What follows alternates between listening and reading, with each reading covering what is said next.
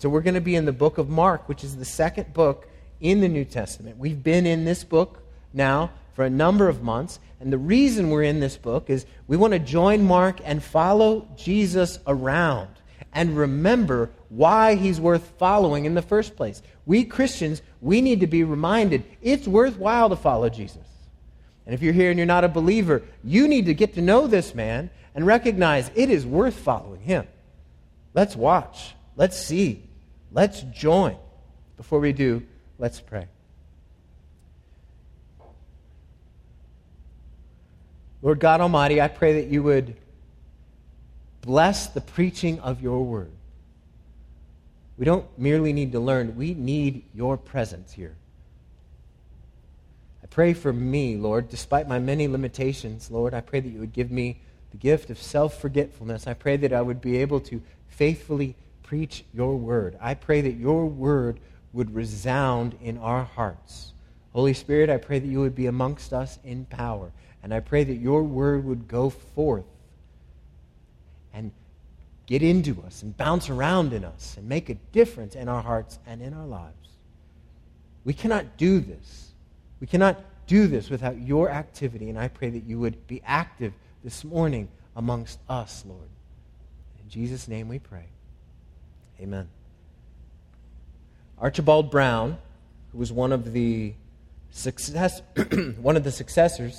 of Charles Spurgeon, said, Christianity is all centered around a person. Conversion is not a mere change of human opinion. It is the devotion of heart to a person. A converted man is not just a man who just changes his views concerning certain facts or theories or doctrines, but he is a man whose heart has become devoted to a living Christ. He is a man whose heart has become devoted to a living Christ. He is altogether lovely. It is he. Oh, may God take the impersonal pronoun out of our religion. All our religion, all your religion, is if it's worth anything, will just be centered on a living, personal Jesus. Your doctrines will all come from him. Your motives will all be found in him. Your joys in him. Your acceptance in him. Your completeness in him. Are you devoted to him? That's the question we're going to ask ourselves this morning. Are you devoted? Are we devoted to him? Because the reality is that our lives, the way we live our lives, the words we speak, the choices we make, they all broadcast something. All of our lives broadcast something to a watching world. We're devoted to something. We're broadcasting, here's what I'm devoted to, here's who I'm devoted to. We should be devoted only to Jesus.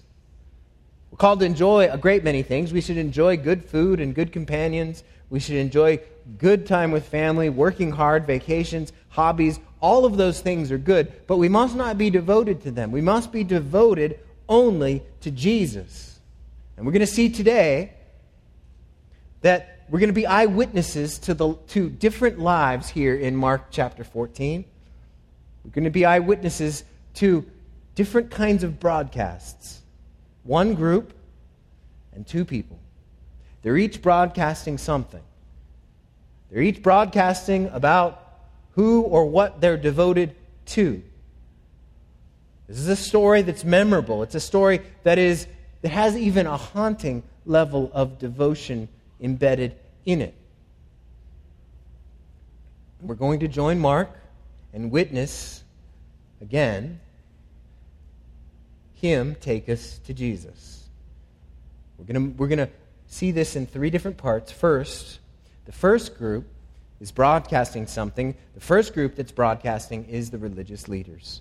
The religious leaders, and that's in Mark chapter 14, verses 1 and 2, and we'll take it in chunks. Verse 1.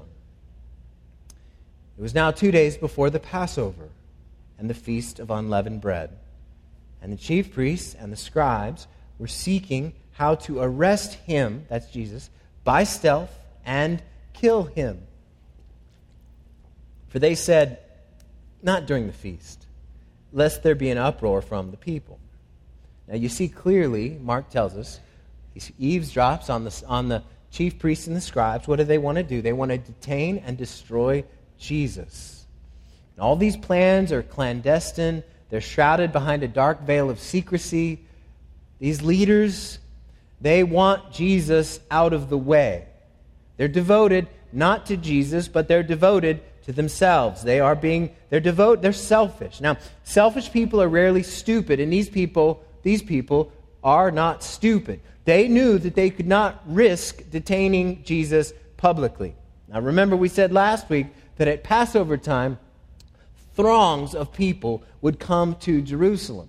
The population that would normally be about 50,000 people became 250,000 and more thronging about at Passover. And so what the scribes and the chief priests decided to do was wait till these crowds evaporate and then arrest Jesus. That would mean that they needed to wait till after Passover and after the Feast of Unleavened Bread, which was about a week. So they decided, you know what, we need to detain and we need to destroy this Jesus, but we're going to wait.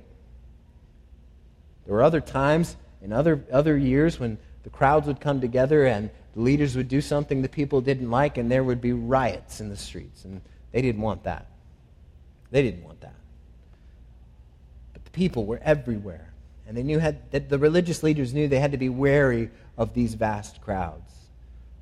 They knew they had to be careful and tread lightly. They could not detain and destroy this popular Galilean preacher, but they wanted to wait around a week. Now, their plans were going to change because they were going to meet somebody who's going to give them a way to detain and destroy Jesus. But they didn't know that yet.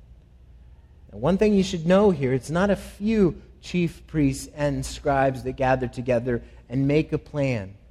This group represents the governing Jewish authority. And this plan to detain and destroy Jesus was an official decree that carried the force of law. This is no rogue organization working off in the corner trying to kill Jesus. No, this is a settled reflection of all the Jewish leaders that were in charge of the temple and religion in Jerusalem. Now remember, if you were here, you know why they want to detain and destroy Jesus. We saw this in Mark chapter 12. Jesus was in the temple teaching, and the scribes and the chief priests came wave after wave after wave to try to get him to trip up. And instead, Jesus waged a frontal assault against these chief priests and scribes. And he proclaimed that these chief priests and scribes were corrupt. And more than that, they corrupted the temple and they corrupted worship. Under their leadership, the Jewish center of worship had metastasized into a center of treachery. They were thieves, Jesus said, hiding behind their religious disguises. He went so far as to tell people, you should not, you cannot, you must not trust these leaders. And so, if you're a chief priest and a scribe, that man had to go. He had to be detained. He had to be destroyed. Why? They weren't devoted to Jesus, clearly. What are they devoted to? They're devoted to themselves. They're selfish. What did they want? They wanted to maintain and hold sway over the people.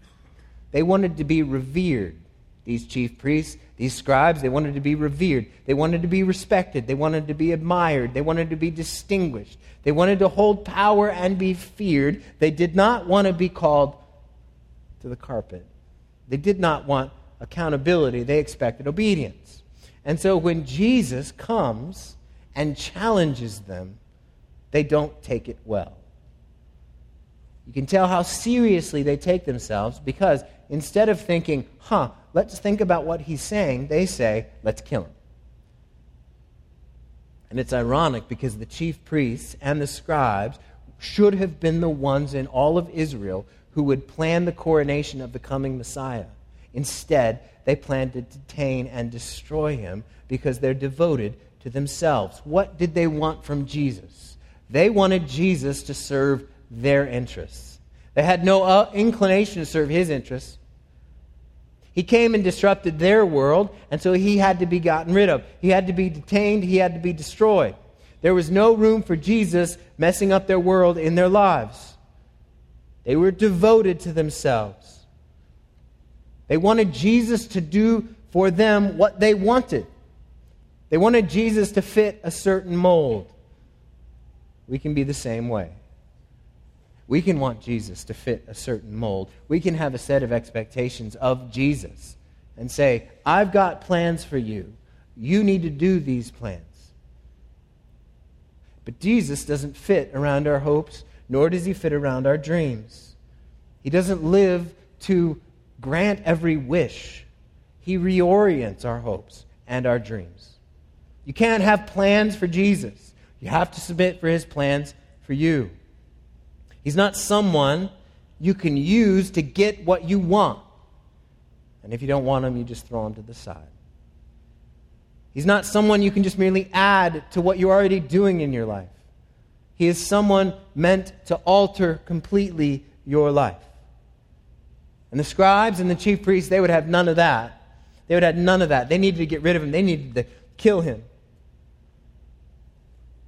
They would have been devoted to Jesus if he'd have done what they wanted, but he wouldn't. So it's time for him to die. They broadcasted something. The chief priests, scribes, they broadcasted, we're devoted to ourselves. We're devoted to ourselves. That's what the religious leaders were devoted to.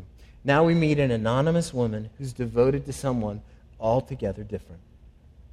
We go from the religious leaders to the woman. In Mark chapter 14, verses 3 through 9, follow along as I read. And while he, that's Jesus, was at Bethany in the house of Simon the leper, as he was reclining at table, a woman came with an alabaster flask of ointment and pure nard, very costly, and she broke the flask and poured it over his head.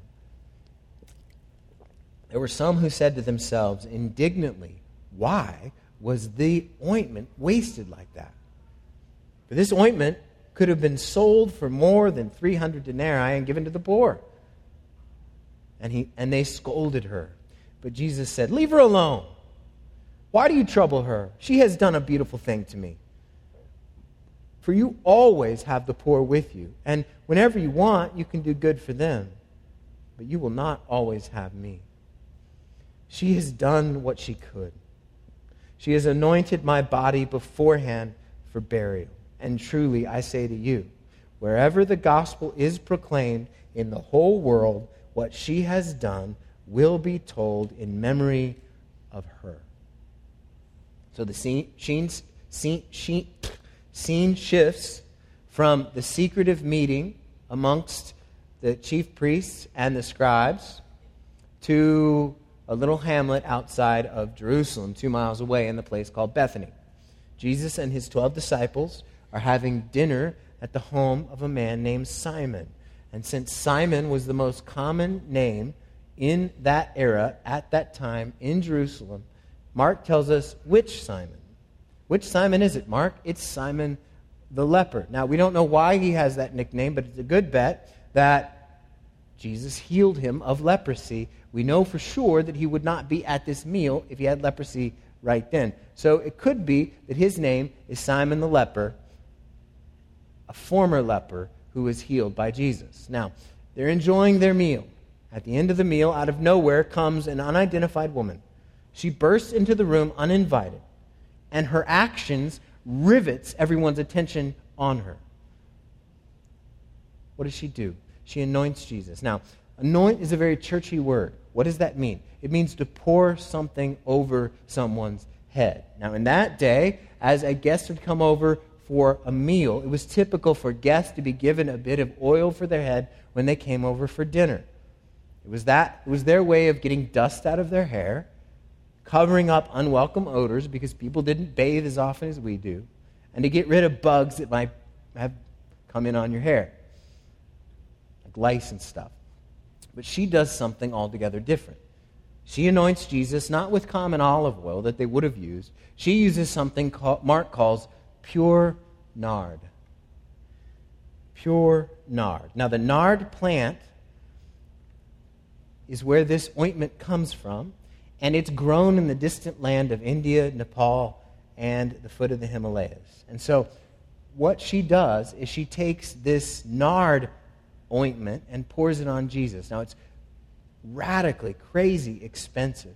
She would have had this probably as a family heirloom, as future security, in case she needed to sell it and have food. And so what she's done is she's given her most priceless possession and poured it on the head of Jesus. Now, the reason they scolded her is they thought it was a complete waste. There's not one person in the room, the 12 and others in the room, so these are Jesus' closest followers. There's not one in there who says, hey, listen, this is a good idea. They all think it's an extravagant and unnecessary waste of money. It's 300 denarii, which is about a year's wages for a day laborer. It's no small sum. So imagine, how would you respond if you saw somebody pouring perfume or ointment or oil over someone's head that costs $20,000, $30,000, $35,000, $40,000? That's what's happening here. They scold her. They're indignant. How could she do that? Then they scold her. I love Jesus' response. Leave her alone. Why do you trouble her? She's done a beautiful thing to me. For you will always have the poor with you, and whenever you want, you can do good to them for them. That doesn't mean we shouldn't do good to the poor. It means Jesus is more important than everyone, even the poor. But you will not always have me. She has done what she could. She has anointed my body beforehand for burial. She did this for Jesus. She was devoted to Jesus. She anointed him for burial. And that's a strange thing to say. Kings were anointed. Prophets were anointed. Kings were anointed before they were coronated. Jesus is a king just the same. But his coronation, prior to his coronation, he had to be destroyed. This woman may not have understood everything that Jesus was about or all that he was going to do, but she understood one thing. This man, he's worth any sacrifice, and whatever I do for him, that's not a waste. She showed her devotion to Jesus by devoting to him her most costly possession. Now, no one in the room aside from Jesus agreed with what she did. All in that room thought it was a waste. They thought it was just a waste of resources. They thought she was pouring something down the drain. But everybody in that room knew she was devoted to Jesus. Her actions broadcast, I'm devoted to him. I'm with him. I'm for him. He's the one that I'm devoted to. That's what her actions communicated. Do yours. She was scolded and shunned because of her devotion to Jesus. Are you willing to be scolded in the same way? Are you willing to be scolded by people who don't understand by how you spend your money for Jesus? Are you willing to have people react indignantly toward you as you devote so much time serving Jesus in the same church for years? Are you willing to show your devotion to Jesus in how you spend your money, or how you speak, or how you live, knowing that people may scold you or be indifferent about you? Can people say, I might not understand how he or she wastes her time, treasure, and resources like that, but I know who she's devoted to? Jesus. Jesus saw it too. He said, she did a beautiful thing. She did a beautiful thing. She didn't just say she was devoted, she showed it. She broadcasted, I love you. I'm devoted to you, Jesus. So far, we've seen two broadcasts. Religious leaders devoted to themselves. Anonymous woman, she's devoted to Jesus. One more broadcast. And that's with the traitor. Mark chapter 14, verses 10 and 11.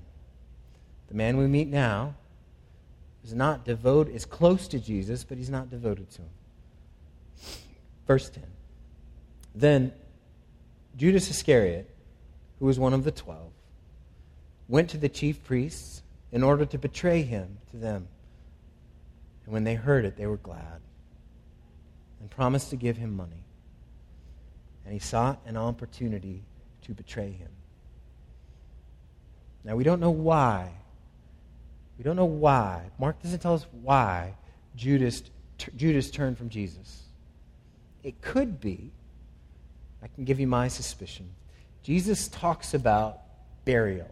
He talks about her preparing for his burial. And Judas, he's not wanting to sign up to follow some leader who's going to end up dead, because people who follow dead leaders end up getting killed themselves. And Judas says, maybe he says, I'm out. Maybe it's another reason. But may it sober us. Judas was close to Jesus. He lived and worked and followed Jesus for 3 years. Judas had responded when Jesus said, follow me. He did. He came. Judas sat in the crowd as Christ preached in city, town after town after town. Judas had seen the signs and beheld the miracles. Judas was his friend.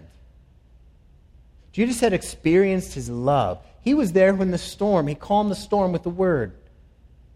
He was there when he cast the demons out of that man.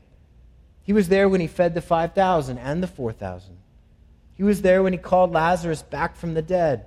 He was there and even went out to preach in the name of Jesus. He experienced Jesus' love. He was close to Jesus. But being close is no guarantee that you're devoted. Being close is no guarantee that you're devoted. Judas still looked for an opportunity to betray him. Now, Judas, what he saw, instead of being devoted to Jesus, he was devoted to Jesus as an asset. And he traded in that asset. Money. He said, I've got an asset. I can tell the chief priests and the scribes where Jesus is going to be, what he's going to do, and where they can get him. And so I will sell him out. And he valued, at the end of the day, silver more than the Savior. What did his life broadcast? I value money more than I value Jesus. We don't know what he wanted from Jesus, not for sure, but we do know that Jesus didn't give him what he wanted. That's why he went away and sold him out. Money gives the illusion of power and control, and I'm sure that's what Judas wanted. Maybe he thought following Jesus would have given him a cushy job in the kingdom. When he understood that Jesus was going to die, he had no time for that, because it's not good business to follow someone destined for a cross. It was time to cash out, and that's just what he did. He was devoted, like the chief priests and the scribes, to himself. Even though he had been close to Jesus for years. Being close to Jesus is not the same thing as being devoted to Jesus. You can be close and yet not be devoted. Judas was close, closer than almost anyone, but yet he wasn't devoted. Ultimately, his life broadcast, I love myself more than him. This is especially dangerous for those of us who are used to being in church, used to singing, used to reading the Bible, used to praying. And we can think that because we do certain things, that means we're devoted to Jesus. Because we read our Bible, because we pray, because we serve, because we give, because we go to church, because we sing, because we do the extra thing. Because we meditate on Scripture and memorize Scripture. That means we're devoted. False. You can do all these things and yet be devoted to yourself. It could be that you do these things, that you read the Bible, pray, serve others, give, go to church, sing, go the extra mile so you can get him to reward you, so you can get something from Jesus. Maybe you're secretly, silently ready to leave him because your marriage isn't what you thought it would be, or because your health is declining, or because you don't have extra money, or because your husband is thoughtless and your wife is distant. Maybe you're just still afraid and you don't like it. Maybe you just thought life would be easier. You just walk away. And Jesus doesn't seem to be making anything better. You do all this stuff, but it doesn't make a difference, and you're tempted to cash out. Is that you? Is that you? Jesus doesn't promise. He doesn't promise a lot of the things that we want. He promises himself. You can be devoted to yourself and yet look like you follow Jesus. Is that you? We've met leaders who wanted to kill Jesus. Their life broadcast, we love ourselves. We've met a man who wanted things from Jesus and decided to betray Jesus, and his life broadcast, I love myself. And there's a woman we met as well, devoted to Jesus, and her life broadcasts, I love Jesus. Now, at the beginning of the story, we talked about a memorable, even haunting devotion that we ought to take away from Mark chapter 14, verses 1 through 11. Am I talking about the devotion of the woman? Look again at verse 9. And truly I say to you, wherever the gospel is proclaimed in the whole world, what she has done will be told in memory of her. Her devotion is wonderful and worthy of repeating and celebrating and memorializing. And here we are almost 2,000 years later in a different country, speaking a different language, saying, wow, look at the devotion she has. That's memorable. But that's not the haunting story of devotion that I'm talking about. Her story is great, but it cannot change us. It can challenge us. It can get us to ask questions. It can ask us to measure our devotion. But there's another story of devotion here that we need to consider. There's another story of devotion embedded in these verses that we need to make sure gets our attention and we give our attention to. Look again at what Jesus says. Wherever the gospel is proclaimed. This is the one time in Mark we hear the word gospel coming out of the mouth of Jesus directly. What is the gospel? The gospel is that greatest story of devotion the world has ever known. The gospel is the story of devotion. This is the story that we must see and understand in this story. This is a story of devotion. How is the gospel a story of devotion? And whenever we ask questions like that, we always look at Jesus. As tempting as it is to look at the woman and say, let me do things like that, first, before we get there, we need to look at Jesus and say, what has he done? Who is Jesus devoted to? His Father by the power of the Spirit? Absolutely. Who else? Who else was Jesus devoted to? What is the gospel the message of? Perfect God becoming man to make a way for sinful men and women to be saved. Who is Jesus devoted to in this picture throughout the whole book of Mark? Sinful men and women like you and me. That's who he's devoted to. That's the proclamation of the gospel. Jesus is devoted to us. See, this woman broke a flask of nard over his head, but Jesus was broken for us. There were some who scoffed at her devotion and said, what a waste. There would be some who would scoff at the idea of a crucified Savior. How can a king die? That ointment was valuable, but our Savior is invaluable. Look at this man, Jesus, and try to measure his devotion for you. You can't do it. He's devoted to you with an eternal kind of devotion. He loves you. He's not merely saying that he's devoted to us. He doesn't merely write notes proclaiming his love. He doesn't paint pictures in the sky announcing his love. He doesn't pour ointment over our heads. What does he do? He dies in our place. How could someone have that kind of devotion? There is no reason. We do not deserve that kind of devotion. But what we find in Jesus Christ is boundless love for people who do not deserve it. That's why this story is memorable, even haunting, because we see Jesus Christ, the perfect one, who ought to have had people lining up to devote themselves to do whatever he wanted them to do. And instead, he comes to live a perfect life, die a substitutionary death, so men and women who are flawed and sinful and profane like us can come to him and recognize he is devoted to us, not because we deserve it, but because that is who he is.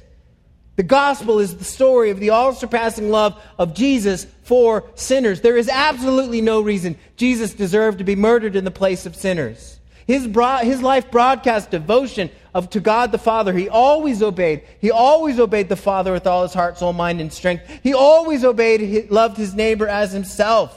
No one has loved like this man. This is the one who clothed himself with light, put that off, and put on the flesh of mankind. This is the one to whom the heavenly host sang and bowed. He departed to have the earthly host spit and mock. This is the one that called galaxies into being and departed to call mankind, to be a man and call mankind to himself. This is the one who had power over all things and gave all of that up for the power, gave up all that power for the good of mankind. This is the one who surpassed all beauty and departed to bear the scorn of God surpassing all others. Why? Because he loves us. He's devoted to us.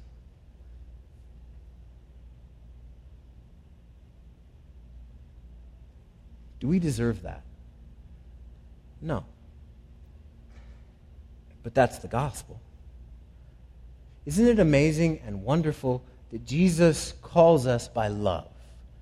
He doesn't call us by frightening us. He doesn't call us by saying, hey, I'm here to be your friend. Let me give you some advice. He doesn't call us by threatening and saying, listen, if you don't follow me, I'm going to send you to hell. What does he do? He says, I love you. And any who come to me, I will love and be devoted to for all time. I don't think we Christians, those of us in this room who follow Jesus, we don't think about the boundless love of Christ and his devotion to us enough. We can be more aware of remaining sin. It's there, it's real. We can be more aware of our troubles. They're real. But we can't afford to be oblivious to this unbounded love. His life broadcasts perfection and love for people who don't deserve it. The gospel is a story of unbridled devotion for people that don't deserve it. Jesus knew love for all eternity. He knew what it was to be loved by his Father. For all eternity, he experienced love from God. And he left so that we might experience that kind of love from God ourselves. And that kind of love comes to us because Jesus was devoted to live and die and rise again for us, so that we might not miss out on that kind of love. His measure of devotion is seen in what he did for us in dying. You might say, I don't deserve that kind of love. If Jesus were here, he'd say, exactly. Now you're starting to get it. Thomas Watson says, consider for whom Jesus came. Was it to his friends? No, he came for sinful man who had defaced his image and abused his love and rebelled against him. Yet he came to man resolving to conquer our obstinacy, which is stubbornness, with his kindness. He conquered our stubbornness with his love. And when you see and understand and begin to grapple with the fact that Jesus loves you and is devoted to you, as a Christian, being devoted to him is no chore. See, he doesn't stand there and say, listen, if you prove yourself worthy of me, I will be devoted to you. What he says is instead, I know you're not worthy of me. I know you fall short. I know you aren't what you should be. I know that you sin. I know that you sin in private. I know that you sin in public. I know you sin with your mouth. I know you sin with your mind. But do you know me?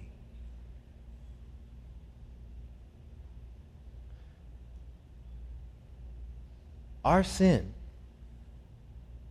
is no barrier to his love. And when you see that, when you recognize that there is nothing that can separate us from his love, nothing. Nothing you can imagine, nothing from the past, nothing today, nothing in the future, nothing that we could ever conjure up can separate us from the love of Christ. Do you see how it's easier then to be devoted to him? Do you see that it just makes sense? It makes sense. So, your life, it broadcasts something. What does it broadcast? And before you answer that, what does Jesus' life broadcast? Hope for sinners, friend of the outcast, love for the unlovely. Richard Sibbs says, "Oh, what love! Christ would not entrust our redemption to angels, to millions of angels, but he would come himself and in person suffer. He would not give a low and a base price for us, clay. He would buy us with a great ransom, so as he might overbuy us or pay too much. And none could overbid him in the market for souls. If there had been millions of more believers and many heavens without any new bargain, his blood should have bought them all. And all these many heavens should have smelled one rose of life. Christ should have been one and the same tree of life in them all. Oh, we underbid, and undervalue that Prince of Love who did overvalue us. We will not sell all that we have to buy him. He sold all he had, and himself too, to buy us. It's easy to be devoted to someone who sold all he had, even himself, to buy us. May we be devoted to him. The key to recognizing how you can grow in being devoted to him is see how much he's devoted to you. If you're a Christian, look, measure. Look at places like Ephesians chapter 3, verses 14 through 19. And look at what Paul says about the love of Christ. Think about the steadfast love of God for his people. If you're not a Christian, you can get in on this too. You can come in and say, I'm a louse. I've made mistakes. My marriage is a wreck. I need help at all kinds of different levels. And Jesus says, perfect. Any who come to me, I will be devoted to them, not because they deserve it, but because that is who I am. Jesus doesn't promise that we'll have the marriage of our dreams. He doesn't promise that we'll have robust physical health. He doesn't promise that we'll have extra money. He doesn't promise that we'll have thoughtful husbands and wives. He doesn't promise that we'll have an easy life. He doesn't promise that we'll live without disappointments. He promises himself. Recently, I read a heart-rending account of a man who was a pastor and served in various positions for years, and he walked away from Jesus. He said, in part, in 40 years, I never witnessed a single event that was supernatural. Not one.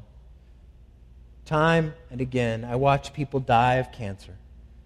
I did funerals for 47 people from the age of 4 to 96.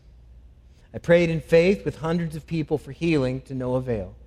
God didn't answer my prayers. My devoutly Christian parents were abusive. My marriage was a sham. Prayer was never answered. Miracles were never performed. People died.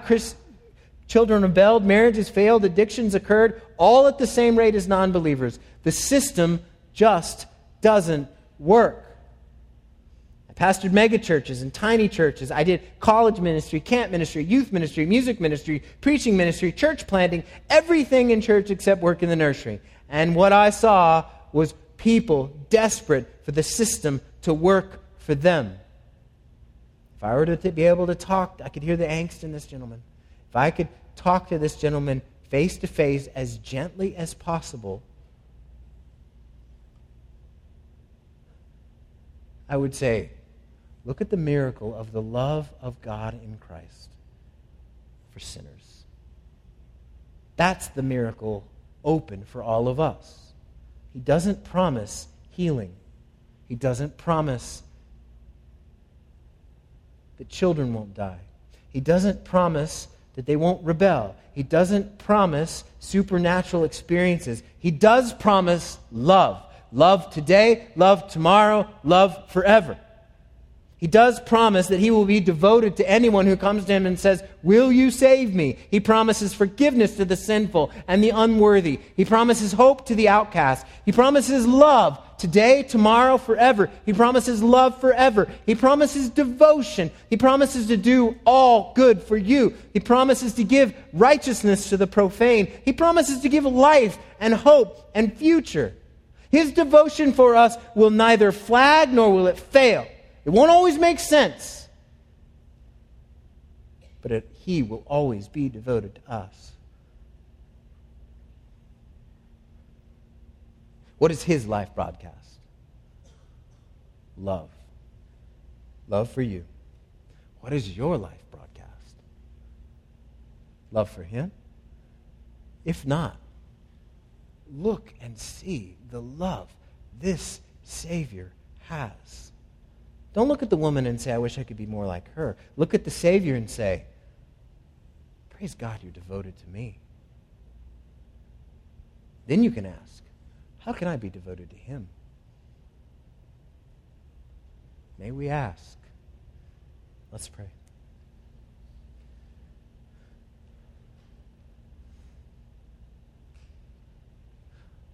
Jesus, it boggles our minds and defies our expectations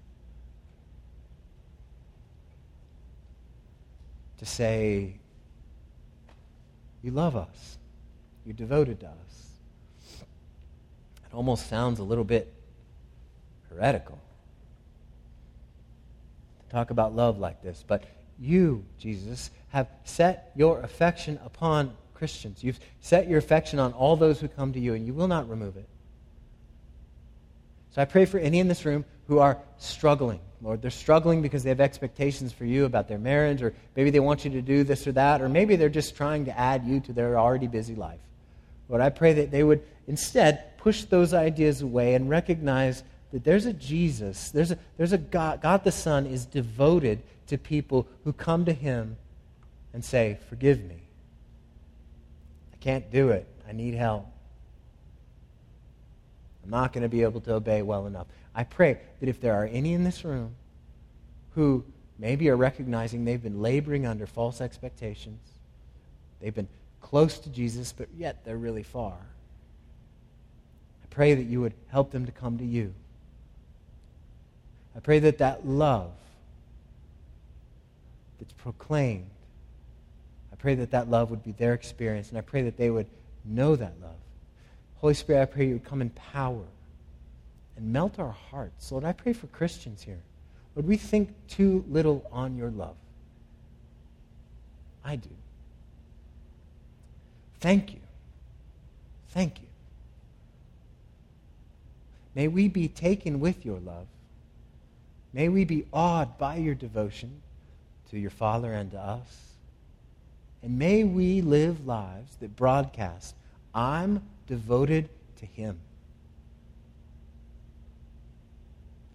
I'm devoted to Him."